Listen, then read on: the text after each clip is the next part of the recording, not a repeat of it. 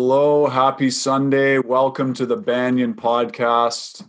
My name is Ross McKeechee. I am live in conversation with Julie Daniluk. I'm really excited to have her here today. Thanks for joining us, Julie. Oh, Ross, I'm delighted to be asked because you guys are just one of my absolute favorite bookstores. So thank you so much for all you do. And thanks for creating this amazing platform. Our pleasure. So before we get started, I'll just let everybody know that although people might be joining from anywhere in the world for this, the physical location of Banyan Books and Sound is on the unceded territory of the Coast Salish people. So that includes the Squamish, Musqueam, and Tsleil-Waututh nations. And Banyan Books is celebrating its 50th anniversary year this year. That's 50 years. So Canada's leading spiritual and healing resource since 1970. That's an independent bookstore, and it's really amazing what Colin Limworth has done keeping this place alive, and everybody who makes Banyan work. Banyan's hours are back to extended hours for in-store browsing, prepaid pickup, and you can do mail order right to your door, and you're supporting an independent local bookstore. Banyan.com, BANYEN.com. Okay. Julie Daniluk. So Julie is a registered holistic nutritionist, but she's a lot more than that. So I want everybody to really understand. She's a best-selling author, a TV host, and a public speaker. Author of 3 books, including Meals That Heal Inflammation, Slimming Meals That Heal. Both of those books were #1 bestsellers and winners of Gourmand World Cookbook Awards. Her third and most recent book, which we'll be focusing on today, is called Hot Detox, and it's an amazing book. I've been going through it, and it's fantastic. That book was a #1 national bestseller in Canada for 11 weeks and ranked as the #1 best-selling health book when it came out in 2017. Julie appears regularly on TV. She's the co-host of Healthy Gourmet, which airs in, listen to this, 72 countries around the world, 11 languages. Here in Canada, it's on the Oprah Winfrey Network. In the States, it's on Z Living. And just the fact that your show is aired in that many countries and that many languages says a lot about where people are at with the world, the culture around food worldwide, not just in North America. Julie is also a regular contributor to CTV's Marilyn Denis show, to John Edwards' Evolve, and she has her Busted segments on The Right Fit, which is also on the Oprah Winfrey Network. She's appeared on over 600 TV segments, Dr. Oz, CTV News, Global, The Social, Canada AM, and CBC Radio. Okay, there's more.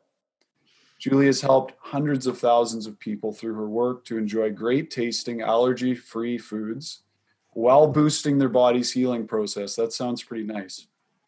She served on the board of the Canadian Health Food Association in 2000 and 2009. She's a co-founding board member of the Worldwide Non-GMO Project, and she actually addressed the Canadian federal government regarding the health risks of GMOs as well. A little bit more, and this doesn't even cover everything.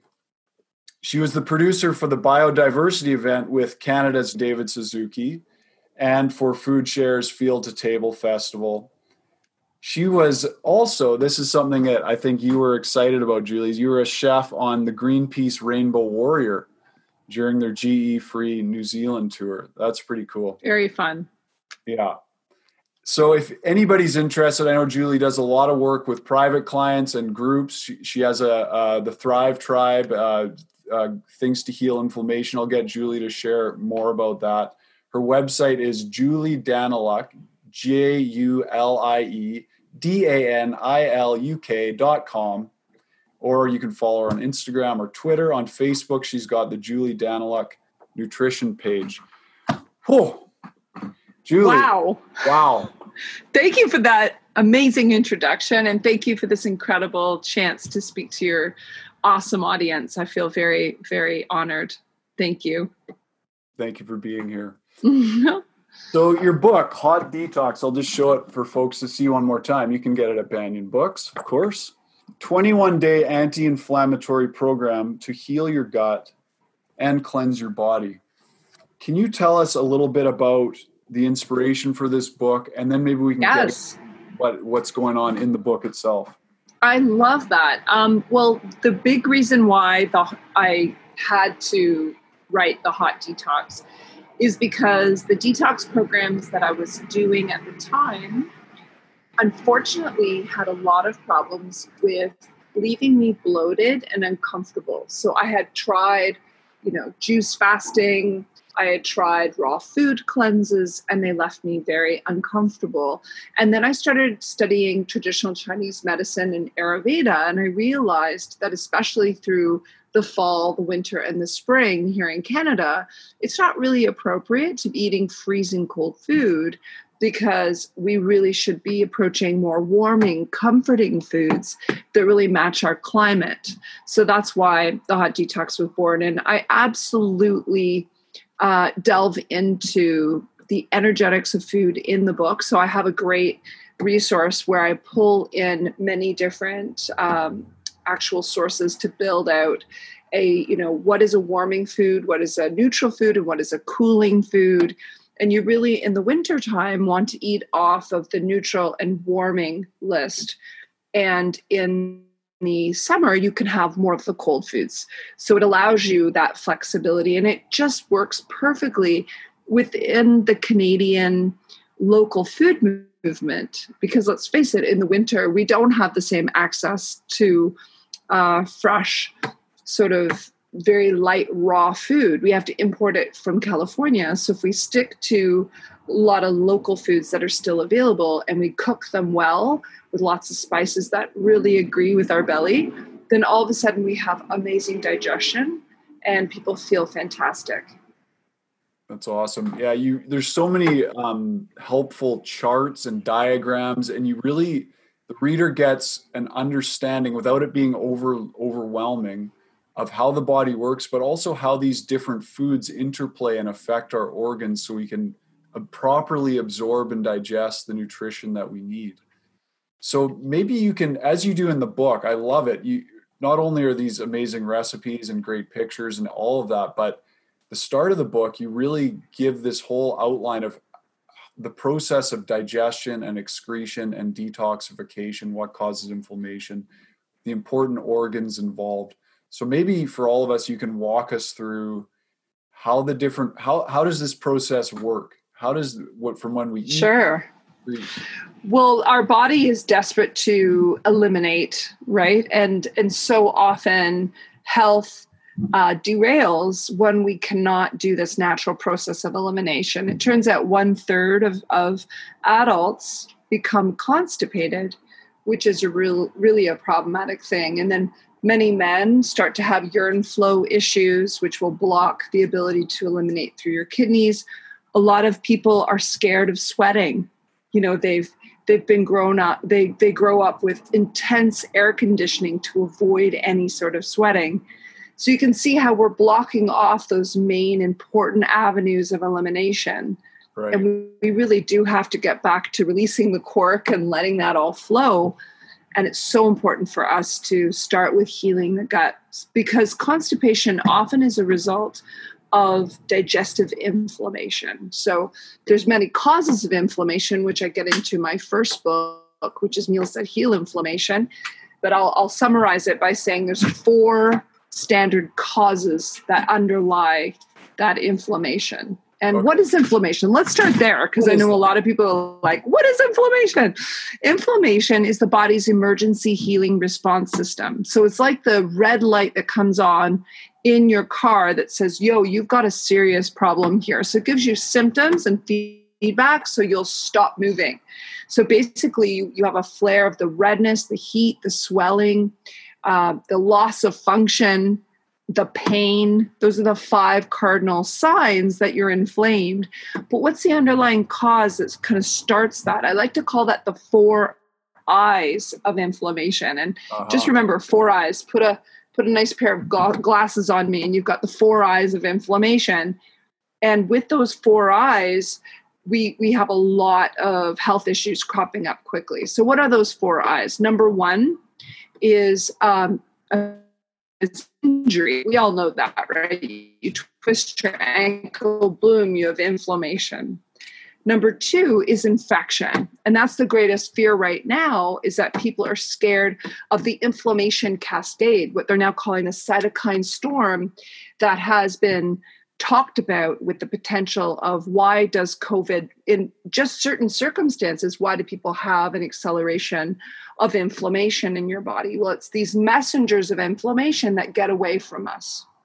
So we can have infection set in. That's a big one. Bacteria infections, think about strep throat, how painful that is, right? Mm-hmm. And then you've got another one, which is irritations. And irritations come from the foods that we're eating. It comes from toxins in our environment. And that's why with the hot detox, I really needed to help you beef up on getting rid of the inflammatory foods and really helping you get rid of those toxins. Because if you have heavy metals, PCBs, artificial colorings, horrendous amounts of dye that we put on our hair, really corrosive cleaning detergents that we're using that disrupt our hormones, boom, you've got a tremendous amount of inflammation. And speaking of that hormonal imbalance, that brings me to my last one, which is that imbalance. The imbalance of your hormones or the imbalance of your nutrition. Somebody who eats piles of carbs and not enough good fat, or they'll eat a ton of, say, white bread that doesn't have any fiber and it doesn't have all those key nutrients to make the Krebs cycle fire correctly, they end up with a pile of inflammation as well. So that's why we address all 4 causes of inflammation, and boom, inflammation's knocked out of the park. It's done. It's gone. I shouldn't say out of the park. I should say your body heals when you address the 4 underlying causes of inflammation. And just to interject for 1 second, sure. Because your sound just kind of cut in and out a little bit. No, it's fine now, but okay. It was the first eye. So just to recap. Sure. Thank you. Injury. So the first injury, so spraining your ankle. Number 2 is, of course, infection. Number 3 is that terrible irritation from toxins or food allergies or intolerances. And number 4 is that imbalance, the imbalances that come, nutritional imbalances that cause hormonal imbalances, which create that cascade of inflammation. Okay. Yeah.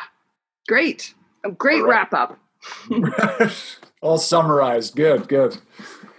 Okay. So we've got these 4 eyes that cause inflammation. Yes. So now can you walk us through how do the organs interplay in our system? So you beautifully take us through it in the book, and there's these lovely images, and you bring a lot of humor into it, and you make it light and easy to digest and understand. And so maybe you can kind of take us through, like, let's say I eat something. I've been doing a kitchery cleanse for the last 2 weeks. So let's say I eat a bowl of kitchery. Yeah, congratulations. That's good. Thank you. Incredible. Yeah. That's in my book. I'm so happy. Yeah. So what's cool about the digestive process is, of course, it all starts in the mouth.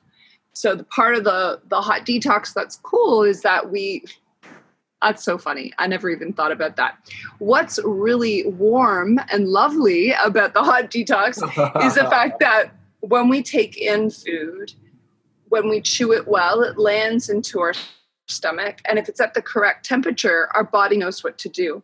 Did you know that we really never ate frozen food before the last 100 years? So you can imagine we evolved over 200,000 years, is the common held belief, 200,000 years of digesting food at room temperature or warm. And only in the last 100 years were we able to make ice cream. And that's why in China, it's considered triple yin death to have something as cold as ice cream, because when it hits the stomach, it actually paralyzes digestion. So that's why in the hot detox, we really encourage you to stick with warming foods. Now, we're in a heat wave. So if you're ever to enjoy something frozen, then in a heat wave, your body could handle it more because you have more internal heat able to warm up that cold food. But for some people, they're just cold all the time. These are the people who have thyroid imbalances. These are people who are quite frail and find the cold they're really intolerant to the cold. These are people who may be vata in traditional Chinese medicine, we would say that they have a spleen deficiency, and in Ayurveda, they would say that they have a vata imbalance. Mm-hmm. And these are the types of people who would do exceptionally well with moving towards a warming menu. So you've just had your khichdi, and why is it cool? Well, why is it good? I should move away from that word cool.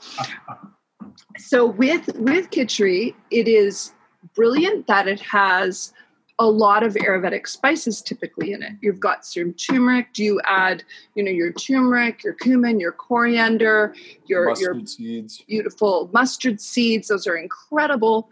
And all of those carminative spices help to actually digest that food much better. They help to they're very high in saponins, which is a plant constituent that helps to reduce the gas factor within our digestive system. So you end up having this scrubbing action and an ability to kind of cope with food a lot better when you have these spices along with your food. That's why most of the hot detox recipes add a ton of these beautiful spices. So we have this lovely food that you've decided to eat, and what happens in your digestive system is that your stomach's going to go to work now really with a lot of peristalsis. Remember, cold food blunts off peristalsis. Warming food and neutral foods will really be easily digested, and we're churning that food so that the stomach acids can mix with that food. And then when it dumps into the small intestine, boom, we want to have a strong amount of bicarbonate come out in order to neutralize the acids from the stomach and for you to be able to start extracting the nutrition in that small intestine. And that's where I really get concerned for people is the amount of proton pump inhibitors, the amount of antacids that they're eating. A lot of people think that actually their indigestion, their heartburn is too much acid, when in fact their incorrect digestion is leading them to have the food ferment and hang out in the stomach way too long. And the sphincter being it's not correctly closing, the food can make its way back up the pipe and you're having heartburn.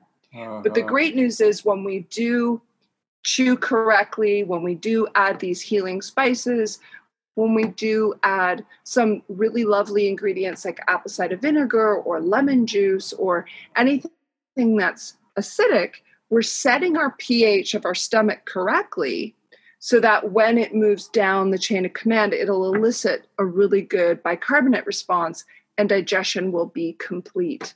Right. So often people's digestion is incomplete and they're really suffering. And they could have a stomach infection as well. H. pylori is just a absolutely nasty bug that is causing a lot of people grief.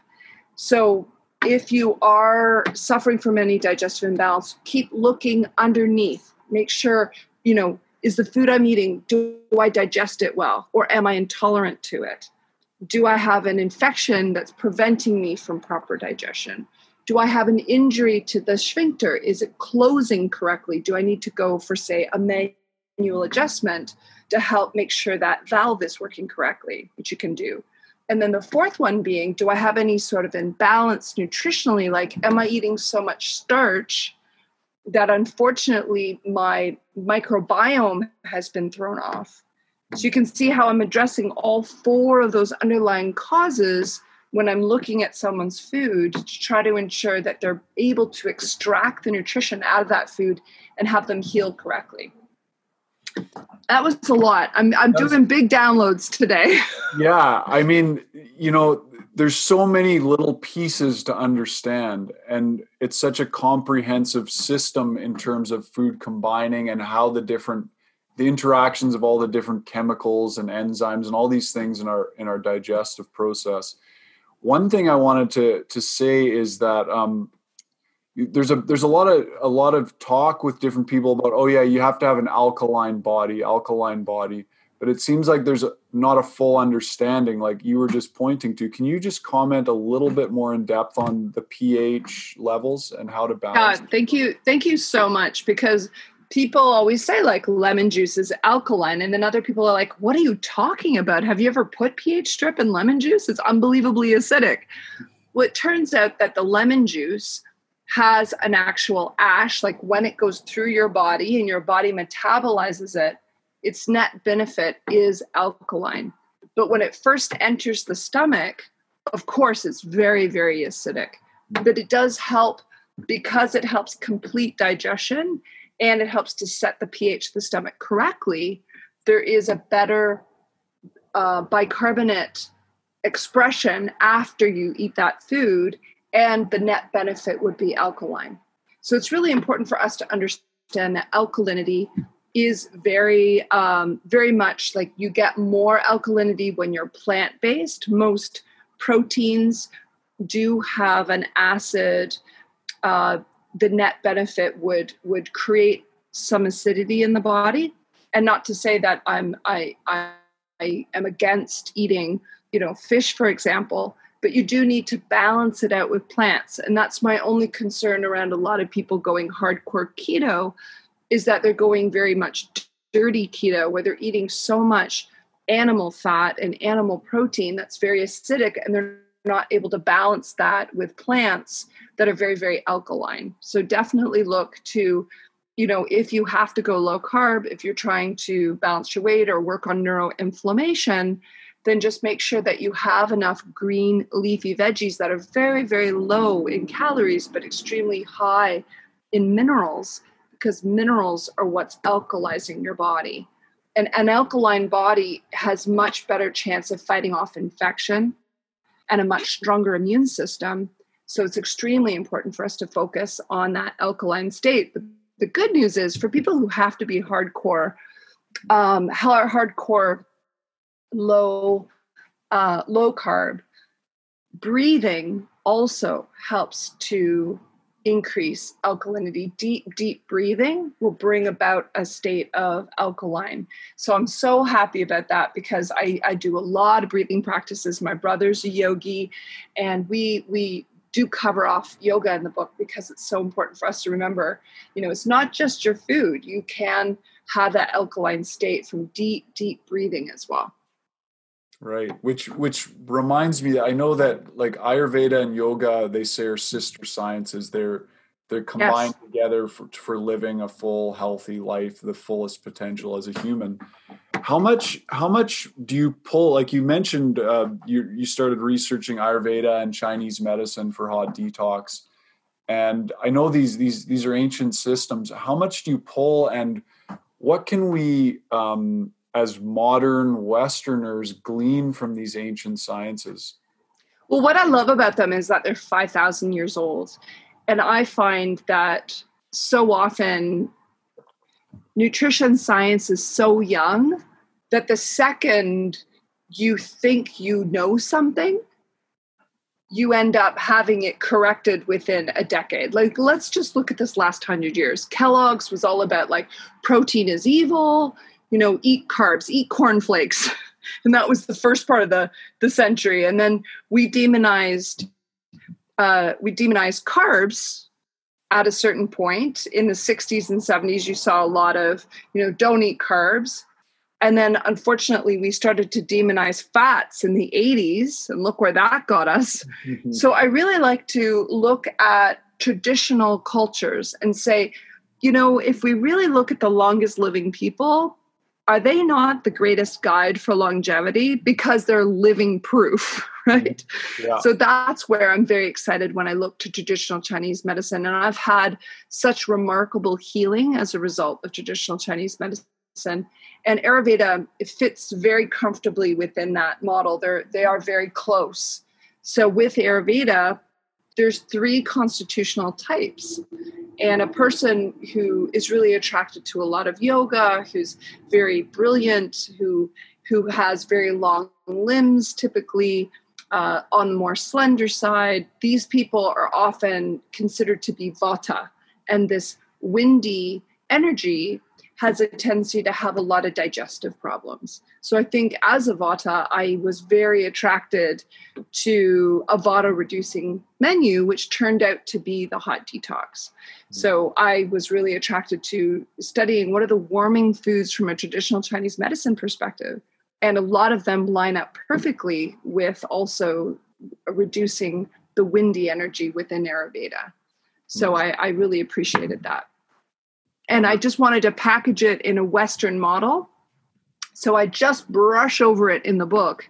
But of course, I really give a shout out to it in the menu choices, because I wanted to make sure that people had a very easy to digest version, because a lot of the books that I was drawing from were very hard to understand. I'm not going to lie. Yeah. I mean, it's cool to see, like, these, like you said, have been around for 5,000 years, and the diet fads will come and go, but these things are timeless, aren't they? I just want to say one thing to the audience. I see some questions have come in the chat. And great. So everybody knows, we will, at the end, we'll take about half an hour to address questions from the audience. So around 11:45, we'll get into the questions. Great. You're in Ontario, so what is it? 2:45 your time will be. Nice. Good. Yeah, that's wonderful, because I know I invited my audience to tune in today. So hopefully you're all out there. Fantastic. So, okay, coming back to this process, I've eaten my khichdi. It's into the stomach. We've got the peristalsis happening. What's next? Okay, so what's next is your gallbladder, which is the reservoir for your liver. The liver has dumped a ton of bile into your gallbladder, and then your gallbladder is going to squirt a bunch of bile into the small intestine in order to digest your food.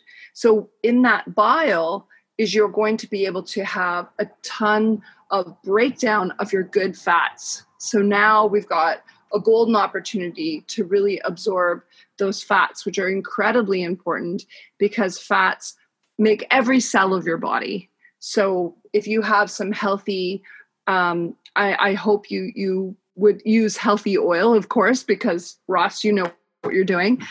You would want to have those fats broken down into the smallest particle size in order to absorb them efficiently. And it's so important, guys, if we can talk about fats for a moment, that you balance out your fat choices. Because one of my biggest beefs that's happening within the keto industry right now is a hyper focus on saturated fat. Now, I'm not going to demonize saturated fat. It's really important. It makes up, cholesterol makes up your hormones. It's extremely important. But let's remember that we have omega-3, omega-6, omega-7, omega-9, and saturates. And unfortunately, people are just hyper focused on the good tasting saturated fats. And I want you to balance it out, because every single one of them have their gifts. And unfortunately, so many people, and I'm going to call it the vegetarians and vegans right now, unfortunately, a vegetarian and vegan menu can be very, very high in omega-6. So the average Canadian is having 20 times the amount of omega-6 to omega-3. And omega-3 is the golden opportunity to reduce your inflammation, because within omega-3, you've got that amazing EPA, or eicosapentaenoic acid. That is what reduces inflammation as effectively as a traditional painkiller. That switches off your inflammation. So I want everyone to really focus in on those good fats. And you find those, it's harder to find them as a vegan. So, obviously, if you are a pescatarian, you would have fish to focus on, and the smaller the better, of course. And now that I'm talking to a West Coaster, we have to avoid the farmed fish. My brother is a very big advocate. He's a huge campaigner against farmed salmon on the West Coast. Yeah. So let's focus on those little guys, the anchovies, the herring, the sardines, the mackerel, little guys that reproduce really quickly and are low in mercury. And then for the vegetarians, I really want you to consider things like algae, because algae oil is one of the rare opportunities for us to get omega-3 in a really easy way to absorb, and a really high quality pre-converted omega-3. Algae oil. Algae oil is fantastic. You can get algae oil now available that's pre-converted EPA for vegans, which is so important. And then we'd also have, of course, other great opportunities like the seeds. the flaxseed, the chia seed, the hemp hearts. Love hemp hearts because that type of omega-6 is pre-converted down the right chain of command. It's helping you make healthy hormones and also is full of minerals that'll keep you alkaline. So there's just a little rant on fats because I want people to know how important it is to digest your fats. Are there fats to avoid? Oh, yeah. Well, I mean, any refined oil that's highly heated becomes toxic. So it starts okay, but it becomes hyper toxic. And also, how is it farmed? So I have a real beef with canola oil, soya oil, corn oil, because those are genetically modified plants.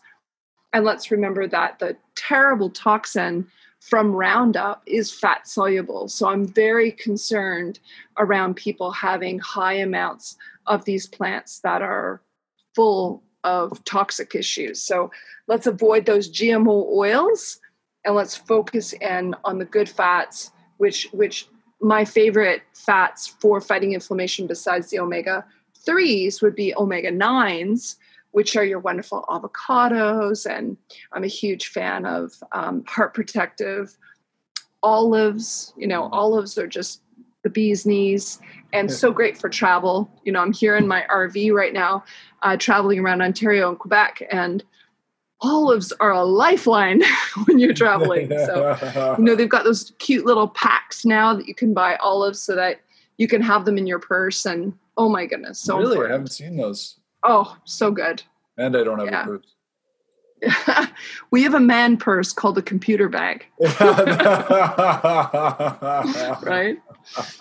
Yeah. I don't have a computer bag, but. Oh, you don't? Okay. Yeah, one. I have a backpack. There you go. There's your man purse. You have a backpack. Okay, so the gallbladder is excreting yes. this bile into the small intestine. Yes, and now we are extracting all your nutrition. So this is the really important time where we're pulling across the membrane all of our nutrition. Now, what if we have an infection, like a high level of candida, that's sitting in the parking spaces where the good bacteria is supposed to facilitate your absorption of good nutrition. But instead, you've got these opportunistic negative microbiome that's increasing your potential for something called small intestinal bacterial overgrowth, or SIBO, or a case of heavy yeast infection in that precious small intestine. Now we have major problems. We have bloating and gas every single time we eat. There's a lot of nightmares that can happen there. So without that good absorption, we have that nutritional deficiency, which is a leading cause of inflammation. So we need to cut down on the foods that increase that negative microbiome. And we need to beef up on the foods that nurture the correct microbiome. So that's why in the book, I have a lot of delicious fermented foods. We teach you how to make kimchi, how to make sauerkraut, so that we can knock out the negative and put in the positive. And then as we move into the large intestine, really the whole point of the large intestine is to extract all the water. We need to bake off that loaf of bread that's been going through our system for 24 hours. Got to suck out the water so that when it goes out of your system, now it's fully formed. And that's where we see a lot of health issues. Either people have their peristalsis stop because they're eating foods that they're allergic to, or they have tons of stress that stop they're in fight or flight, their gut just shuts off. And that's when we have to really work to increase that peristalsis, get them back to normal. Or the other way, if we have a lot of infections on board, a lot of irritation, a lot of inflammation, we end up with very loose stools. And that's what we see is a lot of people having profound digestive problems on both ends of the spectrum. And my job is to get you back to the middle, get you back to having that perfectly baked off loaf of bread going out of your butt every single day, right?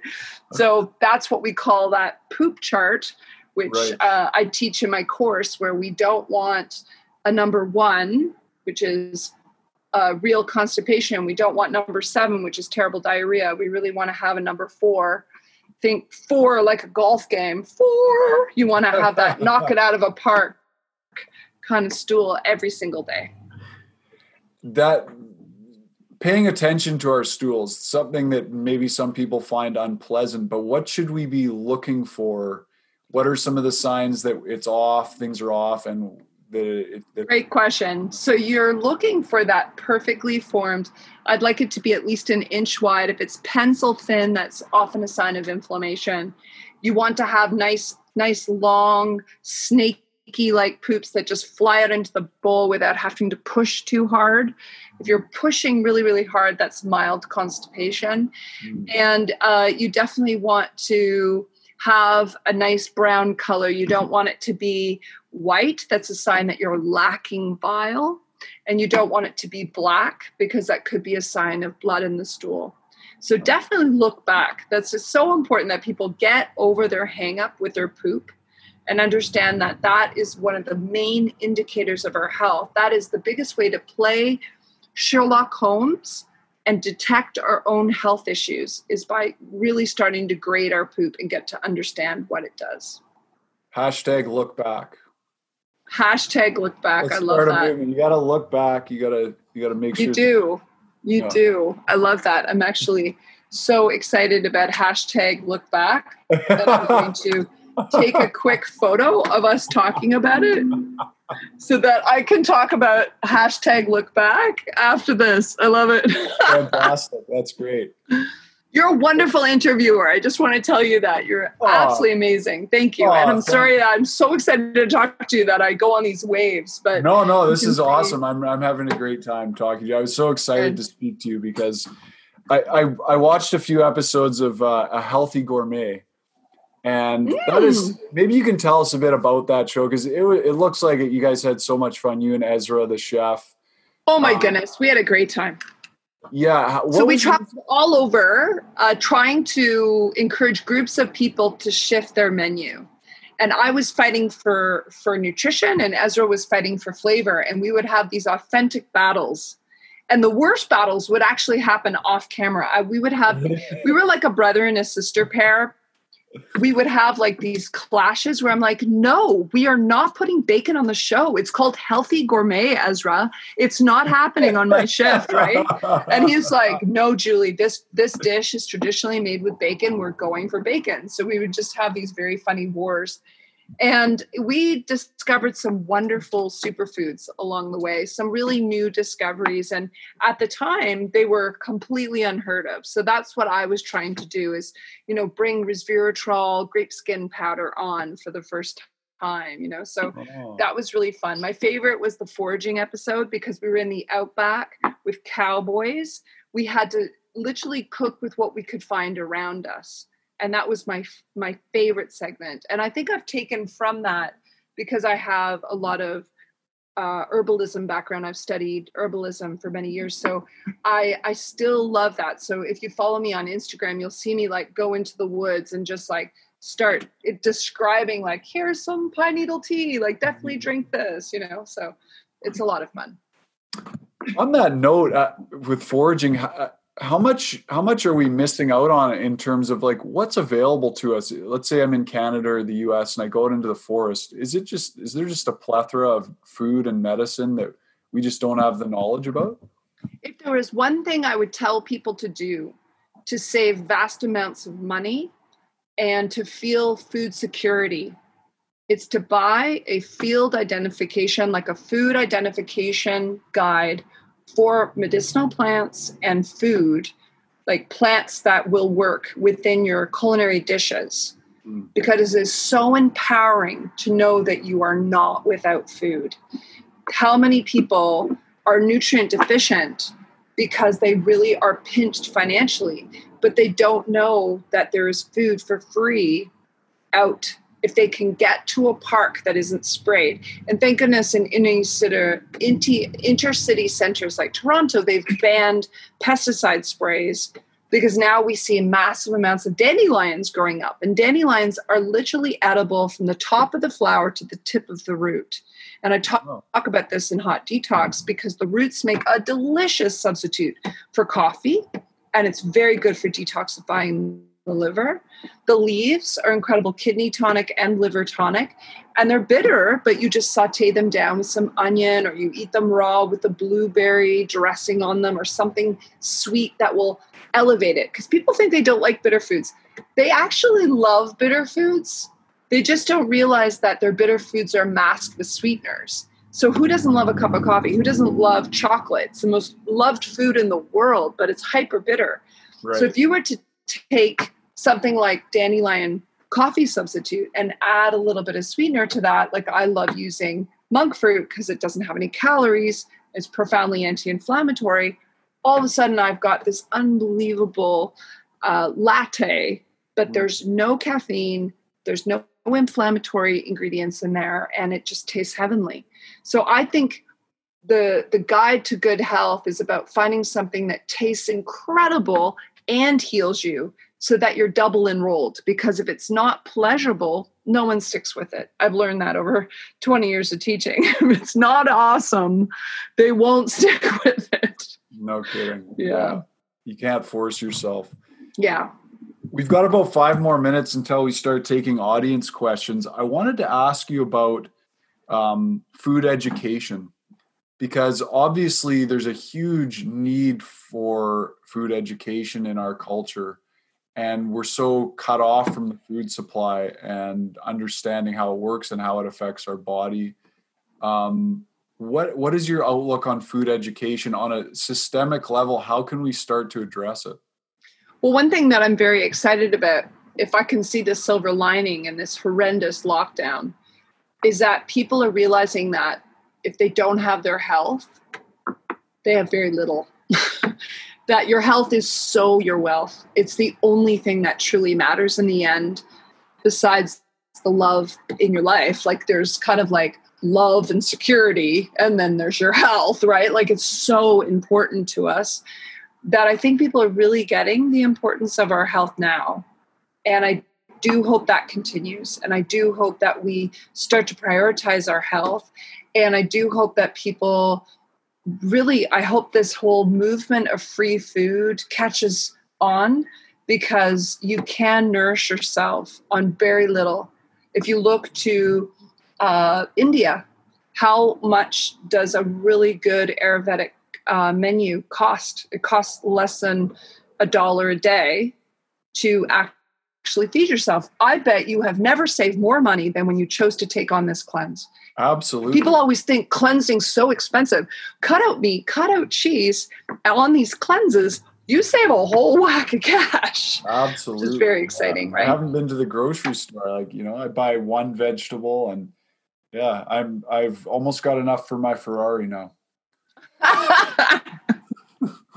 You're hilarious. Yes. Or your awesome Airstream, as the case may be. Yeah. I'm so happy to be in a vintage Airstream. It costs us next to nothing. We're fixing it up slowly. So no way. Come follow us. So cool. Yeah, it's so cool. Oh my goodness. I didn't understand how cool it was until I was living in it. You sleep better with no electricity around you. Like, talk about EMFs are gone. And just cooking so close to nature with whatever we can forage. It's so fun. Cool. Yeah. Anyway. So you and your husband, Alan, are traveling around right now. Is this just, you're just enjoying the summer, or is there? Yeah, we're doing 100 days in the RV. We've given up our apartment entirely so that we can sink our money into Roxy. We call her Roxy. And we're living in 250 square feet. We're in a tiny home on wheels, and it feels great. Yeah. Wonderful. Really fun. And what's coming up next for you? What does the future hold? Any new projects on the horizon?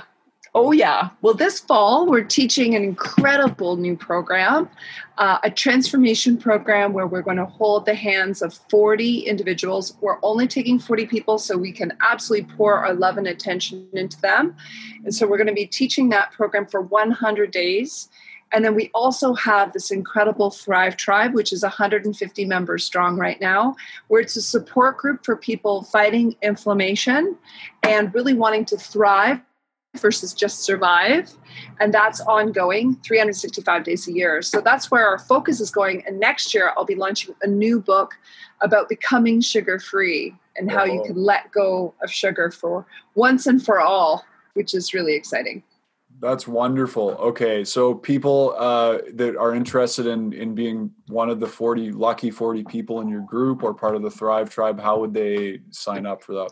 Yeah, well, we'll know that we have it all on the website. So when you go to juliedaniluk.com and you click Let's Get Started, it'll walk you through the process of the Thrive Tribe, which is really cool. And also just have a look at the website because we do have so many amazing free opportunities there. I have the anti-inflammatory guide, which is a free download that I highly recommend everyone start with because it's really the framework that'll give you exactly what to shop for when you look at that pyramid and the beautiful handout. It's like 7 pages of what to buy to really reduce inflammation. Cool. Yeah, I checked out your website. It is great. There's a lot of good resources on there. So check it out, folks. Thank you. Thank you. Okay, so it's 11:44. So we'll start to take some audience questions. Let's see. And just to let everybody know, Julie can't really do too much sort of really personal health advice.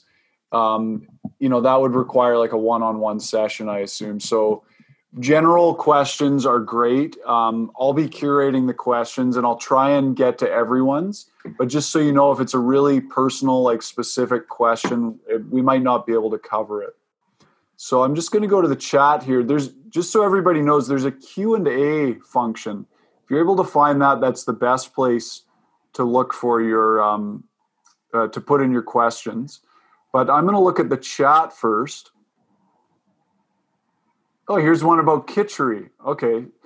Dr. CJ Milsom asked, can we use lentils rather than mung beans in kitchery and find the same benefits? Yes, absolutely. So what's great about the recipes is as long as you stay within a food family, like swapping out one type of legume for another type of legume, absolutely. I find that lentils, especially the red lentils, are extremely easy to digest. And that's what's important is I like to keep my legumes really, really small because when we go up to a chickpea or a soybean, they're incredibly difficult to digest. And they actually require about 4 hours of cooking time minimum to help to reduce any sort of digestive issues that would crop up with trying to really cook the center of that legume. So that's why I really like those tiny little legumes like lentils. And if you do find you have gas with them, the 2 things were to be add some lovely seaweed to help. The seaweed helps to reduce that gas factor and skim off the soapy foam on the actual legumes to reduce the gas and add tons of spices. So not the cayenne spice, but just the ginger, the turmeric, the cumin, the coriander, those wonderful carminative spices I talked about will help you digest them. Fantastic. Yeah, I actually used the little split red lentils for my kitchery cleanse and it was great. Really good. Okay, I'm just looking. Okay, so we'll see a question from Annie Houston. It is specific. We'll see. It's a longer question. So she said, just got this book, Hot Detox, and excited to play with these recipes. I'm recovering from long-term chronic illness, chronic fatigue, fibromyalgia with IBS complication. Okay. Have recently discovered that the root cause is related to a dysregulated nervous system. I'm trying to get back into and support my vagus nerve, rest, and digest mode. I think the Hot Detox will assist me. Any particular key advice that you might add to my situation? Well, I know that when we're talking about resting and digesting, you're going to love the new book I'm creating, but I will give you the key message, which is we do have to work on ways to switch off fight or flight to reduce that IBS that you're experiencing. So a big piece is the yogic breathing, and we do have some exercises in there. Know that Yogi Shambhu, which is my brother, my blood brother, he actually has wonderful exercises to help quell that sort of nervousness that causes a lot of IBS responses. And the big one is breathing in for 4 and out for 8. That really helps you move out of a fight or flight response into rest and digest. So we want to breathe in 2, 3, 4, and out. 2, 3, 4, 5, 6, 7, 8. Seems like a lot. And if that's too stressful to start, just start with 3 in and 6 out. Whatever works for you. Do you want to double the exhale? Because it turns out when you're in fight or flight, you can't breathe that way. So when you actually extend your exhale, you're telling the body, I'm safe. I am safe. I can rest and digest now. So it switches off the fear response quickly. That's awesome. Thank you. Okay, a question from Harold Fedderson. He says, what happens if your gallbladder has been removed? Oh, that's a great question, and I get that a lot. You're going to really rely on the carminative spices and the bitter foods even more. And the reason why is because now your liver has nowhere to hold the bile. So we have to dump bile right before every meal. So what you want to do is have something bitter at the beginning of the meal. You can take digestive bitters. You can eat bitter foods. Like I love radicchio. I love chicory. I love any of these bitter foods right at the beginning of the meal. Then your liver goes, oh, I taste that bitter. And it pushes out bile. And that's going to help you digest your food better, because as the food goes down and gets digested, then the bile is there present for you. Or you could have it after dinner. Instead of having dessert, you could have some digestive tea right at the end of the meal in order for your body to be ready to have that bile there for you, which is so important. Wonderful. Okay. Thanks, Julie. Next question. I'm going over to the Q&A section here. Valentina Boccia asks, what anti-inflammatory foods people with IBS can have? Thank you.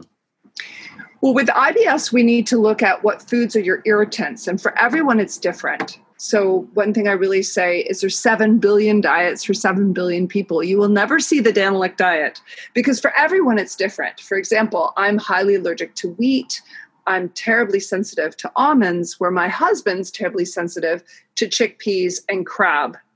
So you can go for IgG and IgE antibody testing so we know what your immune system's triggered by, and then build your menu out from that. Or if you don't have the money to go for that testing, you're going to have to keep a really elaborate food diary and really see what symptoms come up when you eat that food. If you're having IBS, that's a big sign. If you get red cheek, especially on one side, like a bright red response, or you get swelling under your eyes, you get sinus congestion, or you get dark circles, or you have stomach pain, that is the food that you've got to journal, big circle around, avoid. And then you're going to avoid it for at least 2 months and then reintroduce that food to see whether you can reduce your allergy response or your intolerance response to that food. And the good news is you can balance your immune system, tolerate more foods over time. Now I can have blanched almond meal like you would find in a paleo muffin without any problems, where initially it would cause me terrible problems. So your immune system balances out. So that's the good news. You're not off it for life. You're just off it until you can digest it. Because whatever you can't digest becomes inflammatory. What are allergies, Julie? Because I went to the Ayurvedic doctor the other day and he said, this old Indian man, and he said, in India and in the Ayurvedic system, we don't there's allergies aren't a thing. Like it's not a permanent thing that. Exactly. It's not a permanent thing. So in Western world, allergies were established as any substance that triggers your immune response to create an antibody. So in the allergy world, it's IgE antibodies, which are quite significant. Within 24 hours of eating a food or breathing in a pollen, your immune system will react with really significant symptoms. An intolerance is much milder, or it's late onset, and that's an IgG antibody response, and that is really often delayed. So that's the problem, is some foods don't have like an anaphylactic reaction, but they're reacting afterwards, and you don't quite pinpoint it as easily. So that's what my problem with almonds is, that almonds weren't creating anaphylaxis. It was creating a cough about 4 hours later. So I did a pilot trail mix, and then I was standing on stage to give a lecture, and I was coughing, and I was so embarrassed, and I didn't put 2 and 2 together until I went for blood work. So that's the only thing. And in Ayurveda, they're like, fix the root problem, because it's the immune system overreacting. Calm down the immune system, fix the gut lining, and you won't have this over response to the immune system. And that's how you can now. Even 10 years ago, they thought you couldn't get rid of allergies. It was a lifelong sort of sentence, right? Now we know that your immune system can calm down. We can retrain the body to accept a food and get over it. It takes about 1 to 2 years. Fantastic. Okay, thank you. Another question in the Q&A section here from Beth Agosti. It's a follow-up. She says, you mentioned the gallbladder.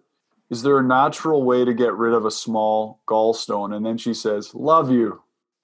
Aw, thank you. Well, this is where I tread into territory that gets a little tricky. So I'm going to just talk very general here and say that you can digest small stones, but because we don't know the size of stones, it is important for you to go for an ultrasound to get an assessment from your medical doctor and have clearance. Because if we go on a gallbladder cleanse and it's aggressive, if you end up with a gallstone lodged in your actual duct, it's very painful, obviously. So because I am not your medical practitioner, I cannot advise on that, but I can just say I have seen miraculous things happen. And I do just want to steer people towards the fact that people get scared of fat with gallstones, but actually gallstones can happen more frequently if you go on an ultra low fat diet, because the bile stores in your gallbladder too long and turns into stones because it's not being expressed. So the good news is if you have extremely healthy fats like omega-3, you often will have a good bile response. If you're eating certain foods that cause a restriction of the gallbladder duct, i.e. some people really react to eggs in a negative way, then that will cause a swelling of the gallbladder duct. Another thing that causes swelling is gluten will cause a swelling of the gallbladder duct, and that will cause tremendous problems down the road if you had that swollen duct. So I have to talk very generally and say, get to a good naturopath and have that help to assess your case personally. That's great. Okay, thank you. Yeah, there's so many of these things that are really situational and personal, eh? Mm-hmm. Okay. Nazrin Chavoshi, this is back in the chat side. I'm just kind of bouncing back and forth a bit here. Says, what vinegar should we use for fermentation and pickles? It's really interesting. I don't use any vinegar because pickles and all those wonderful things can ferment themselves. And then you end up using that pickle juice as a substitute for vinegar. So you don't have to use vinegar in order to make a good pickle or in order to make an excellent sauerkraut, for example. So you can use vinegar-free fermentation techniques that uses sodium, good amounts of sodium. For people who are sodium sensitive, moving to a vinegar pickle is a great idea. And of course, the go-to is apple cider vinegar. If you're somebody who's sensitive to apples, then we can go into many different kinds of vinegars. An organic red wine vinegar is very popular. Using another one that comes to mind is a coconut vinegar is very popular. Just it really depends on whether that food substance is good for you. So coconut vinegar is actually made from coconut nectar. And are you tolerating that well? So that will help me decide, or do you want to rotate your vinegars? My big thing is rotation. Don't get attached to one food thing because I don't want you to become intolerant to it. Make sure to have lots of variety in your menu so that you not only get unique nutrition from each meal, but you also keep your immune system nice and quiet, nice and calm. Very important. Wonderful. A question from Sunshine Lintot. Are thyroid issues related to inflammation? And what legumes would you recommend? So 2 questions. Are thyroid issues related to inflammation is the first one. Thyroid is absolutely related to inflammation. inflammation. It's a sad state of affairs that 70% of women or more than 70% of women who have low thyroid actually have Hashimoto's, which is an autoimmune response. And autoimmunity is where the body attacks your own system. So your immune system has lodged an attack towards your thyroid, and the underlying cause is often that you have something going on in your digestive system. For example, if you are allergic to or intolerant to gluten and you continue to eat it, the gluten is so similar to your thyroid that your body doesn't know what it's doing, and it goes to attack the thyroid because it's trying to cope with the fact that you have a high gluten load. So that's why following a gluten-free menu has been so helpful for people who have Hashimoto's, for example. So definitely fight inflammation, and it will be very, very helpful for reducing thyroid issues. And the last thing I'll say about thyroid is that it's very tied to your adrenals and your sex hormones, because it's actually a triad. So we have to also address your nervous system and your adrenal health in order to heal your thyroid, and we have to address your sex hormones and how balanced is your estrogen to progesterone levels. So it's quite a unique little symptom picture. And having had hypothyroidism, and it's very genetic, I've had hypothyroidism for 10 years. I've become quite a specialist in this area. If you want to really focus on that, that's something that could be addressed in our transformation program. Fantastic. And there's a second question from Sunshine that said, and what legumes would you recommend? If you can tolerate legumes, I highly recommend the smaller the better. The lentils are the best. Mung beans are fantastic. Black beans, incredibly easy to digest. I can eat black bean dip till I don't know, pigs fly. But I will not be able to handle hummus, classic hummus, because the chickpea size is so darn big, and it just creates a lot of bloating and gas. So if you are going to enjoy large legumes, really consider getting yourself one of those wonderful pressure cookers that destroy the lectins, that really hyper cook that food so that you can rip it apart and digest it better. That's great. Let's see here. Thanks, Karen, for saying the Thrive Tribe and Transformation Program are great. Yeah, that's great. Karen Johnson. She's one of our wonderful, wonderful participants. Awesome. Thrive Tribe and the Transformation Program are awesome. That's great. Robin Johnson asks, where on your website is your list of anti-inflammatory food pages to print? Well, that's our download. So you would download our lead capture, or what we call our free offering on our website.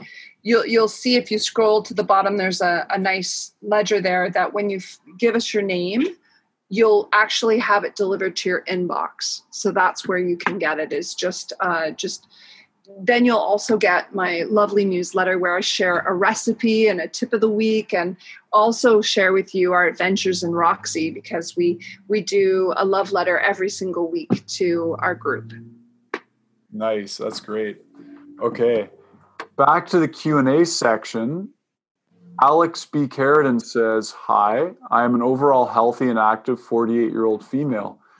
My diet is definitely alkaline, and I only consume food that grows close to me. Nice. Unfortunately, I developed inflammation in my hands. Family doctor told me it is osteoarthritis. Any hints? Yeah, osteoarthritis is now being linked to digestive health, and this is brand new information just in the last year.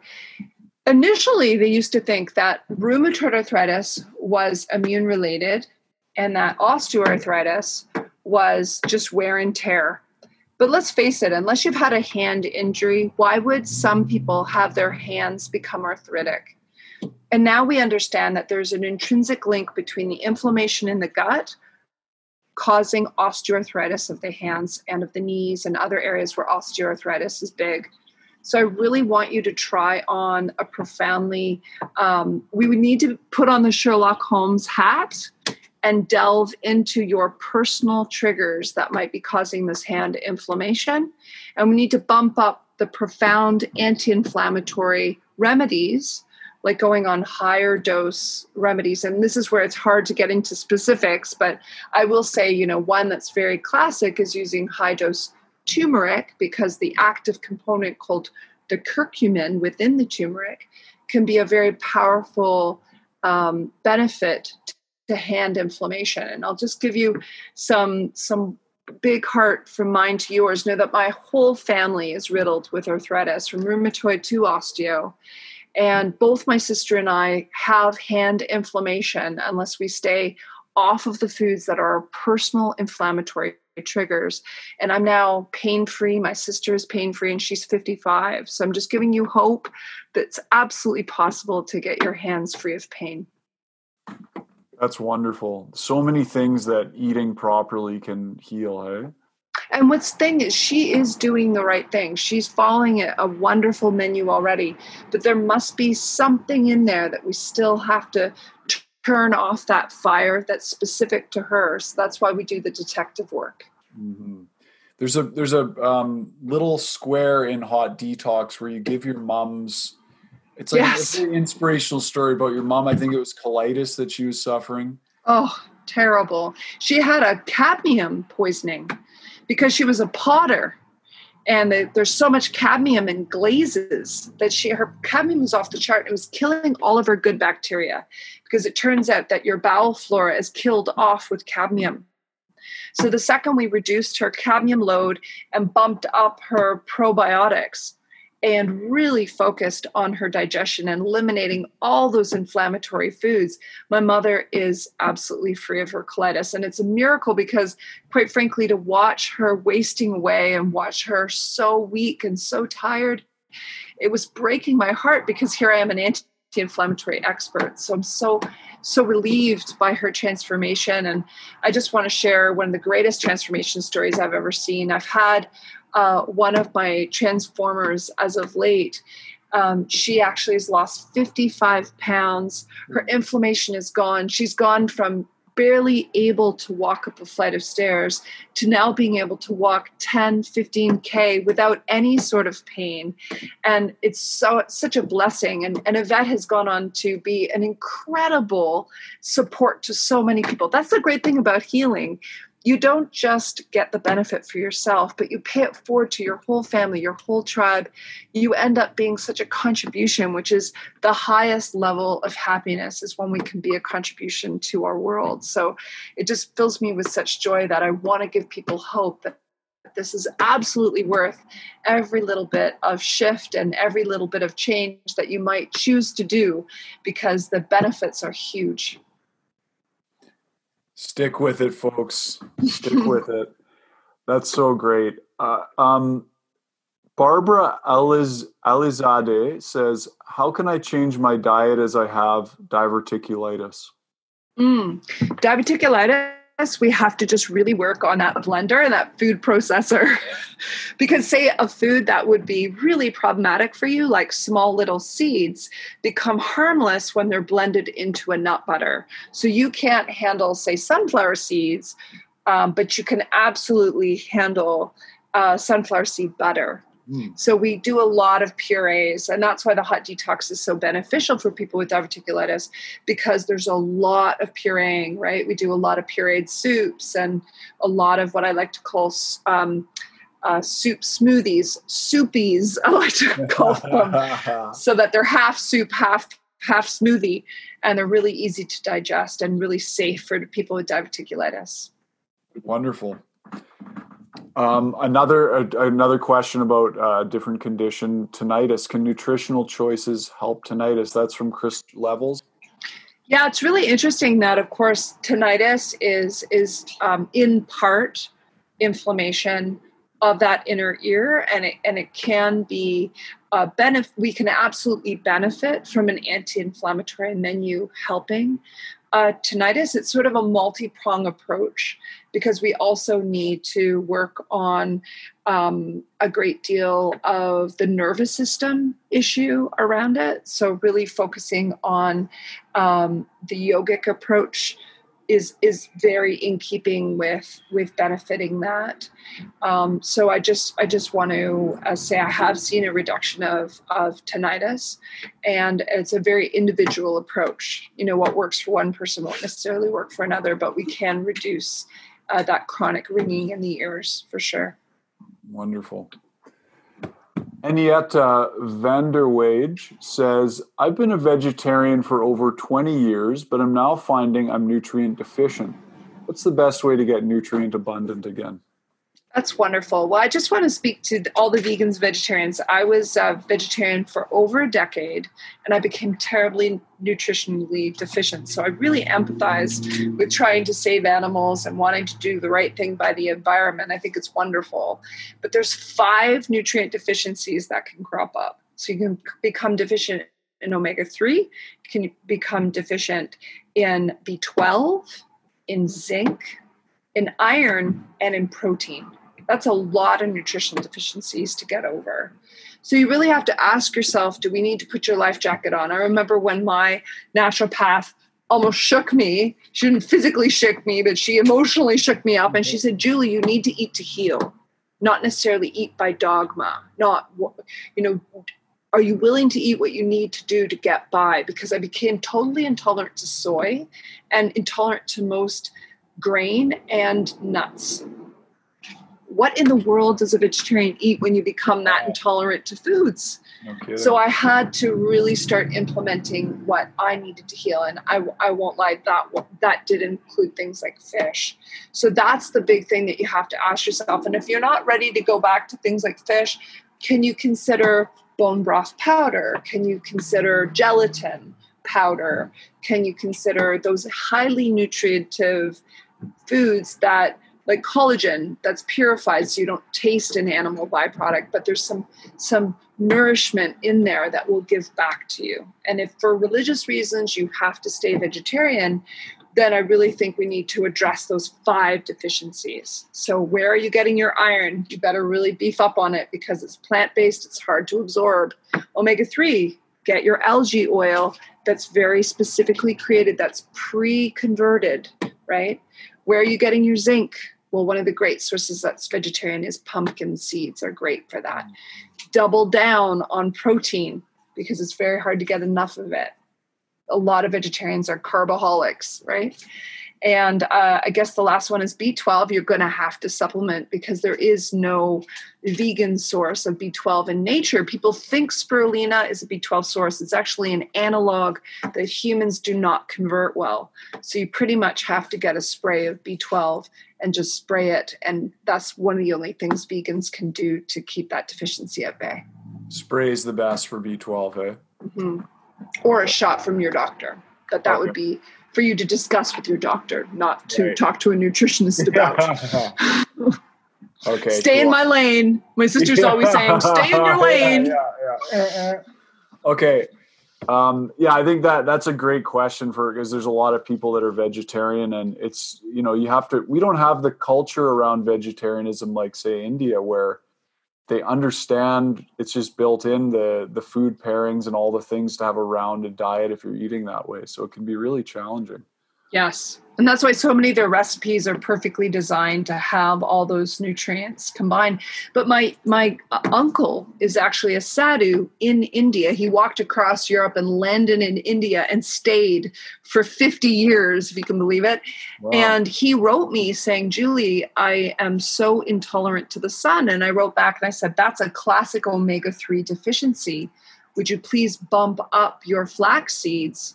Can you please bump up your foods that are high in pigments to try to compensate? Because as a sadhu, they're very, very strict with very simple diet. They're giving all their money to the poor. So once he corrected those nutritional deficiencies, his tolerance to the sun really went up, which was such a saving grace in India. You can imagine how hot it was. No so kidding. Just keep with it. Keep solving those nutritional deficiencies like Sherlock Holmes, and you'll be good. That's awesome. Okay, we've answered that one. Okay, from Bev Ludba. Mm-hmm. Is the gallbladder and not enough bile part of the problem SIBO in the small intestine? Well, one of the big problems with SIBO is your actual stomach not having the correct pH. Because if you're not putting out enough acid that kills off negative bacteria, they can go straight from your esophagus into the small intestine where they're supposed to be killed off in the stomach. So that's where we see a lot of problems. And we also see a lot of overgrowth because of refined carbohydrates. Refined carbohydrates nurture all the negative bacteria and the yeast. And then the other culprit, are you drinking chlorinated water? Have you had antibiotics in your lifetime? Because you killed off the good guys, which are supposed to be there filling up the parking spaces in your microvilli. And if those parking spaces are empty for any of those reasons I talked about, then the negative bacteria and yeast can proliferate and fill up those parking spaces and take over. So that's why we have to do this, really looking at those 4 different areas and switching over your ability to take the upper hand and give the good guys a shot, for sure. Awesome. From Lynn Holloway. Mm-hmm. With relation to consuming legumes, are organic canned out of the question? Well, I use organic canned when I'm camping like this. And I have to say that look for enamel-lined cans. So there is good canned food. One of the best brands, I'm not affiliated in any way, but it's Eden Foods, does enamel-lined cans because the average liner in a can is plastic, which is giving you bisphenol A, which is horrendous for your hormones. So cheap is bad, but organic legumes canned from Eden. I also like that they put kombu, that seaweed I told you to cook your legumes in, they put it right in there. So they're making it easy to digest. So I find black beans that are packed in an enamel can rinsed really well to get rid of that negative soapy stuff, and then pureed or brought to temperature and made into, say, black bean soup that's well pureed. It's probably the easiest way to digest a legume. Mm-hmm. And the other option you mentioned earlier is getting a pressure cooker that can really blast those things. Yes, I'm tempted to travel with my pressure cooker. My husband thinks I'm a little bit on the nutty side to do so. He's like, Julie, there's only so much space. I'm like, there's 36 little compartments in here. We can find room. Yeah. We're getting close to the end. There's not too many more questions, but great. I think we're not going to be able to address all of them. But here's a big one because it's about wheat. And our VJ just says, what are your views about wheat? I mean, this is such a huge thing at this time. Oh, such a huge topic. So I was fortunate enough to travel with the head researcher on wheat, Dr. William Davis, who created the book Wheat Belly. We went on tour together. I was his opening act. I felt like an up-and-coming rocker because he was like the main act and I was his opening band. And I got a chance to listen to him in such a beautiful way. And he really explained that, is it really wheat or is it the unfortunate genetic changes that have happened to wheat? We now have a dwarf variety that's very standard and is very, very hard to digest and is higher in gluten than other forms of grains. And that's why going back to red fife, going back to spelt, going back to kamut helps certain people. But if you have an autoimmune reaction to grain, if you have any autoimmunity, whether it be MS, Hashimoto's, doesn't matter what kind of autoimmunity you have, it's really best to avoid grains because grains can be a really significant way to trigger the immune system. So that's why you'll see within the approach of the autoimmune protocol, there is no grains and there's actually little legumes, if any. As people start to reintroduce some legumes, they have to be hyper-cooked.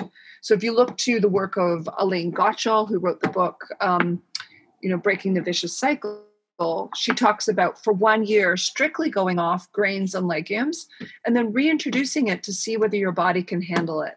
My husband has incredible digestion and he can handle some organic grains in rotation, where myself, I have to avoid all grain for my digestion to stay really happy. So really, there's that 7 billion diets for 7 billion people. So I'll never become dogmatic.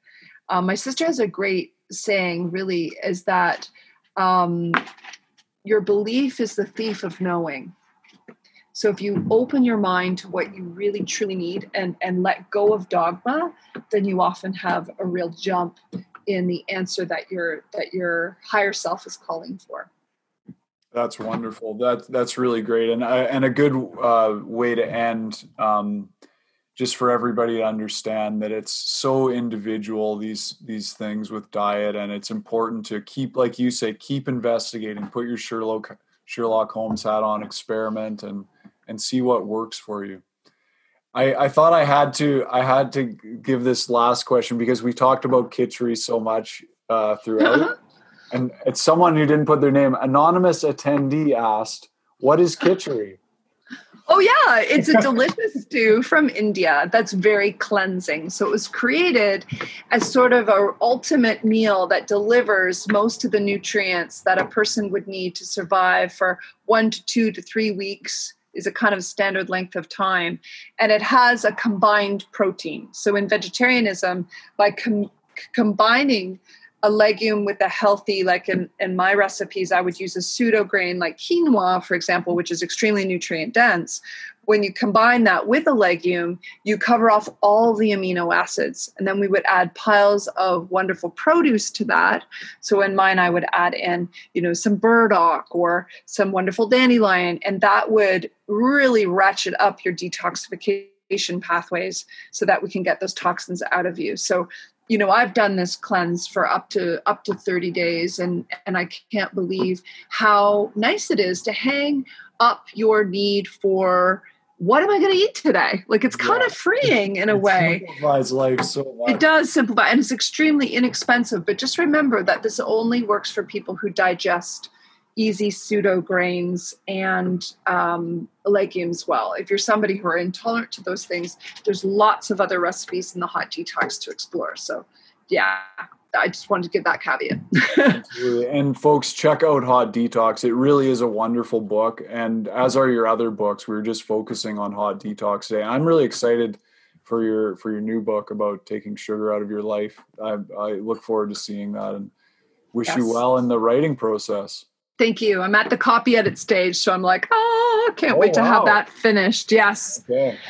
Okay, guys. Well, thank you. This has been delightful. Ross, you're just a rockin' amazing host. You hold the frame of the playground so that I can dance inside the frame. So thank you so much for facilitating. And thanks to Jacob and Banyan Books. And you guys are amazing. And thank you for everyone who tuned in today. I'm so touched. Thank you so much, Julie Daniluk. And again, her website, juliedaniluk.com. Check it out, folks. Thank you.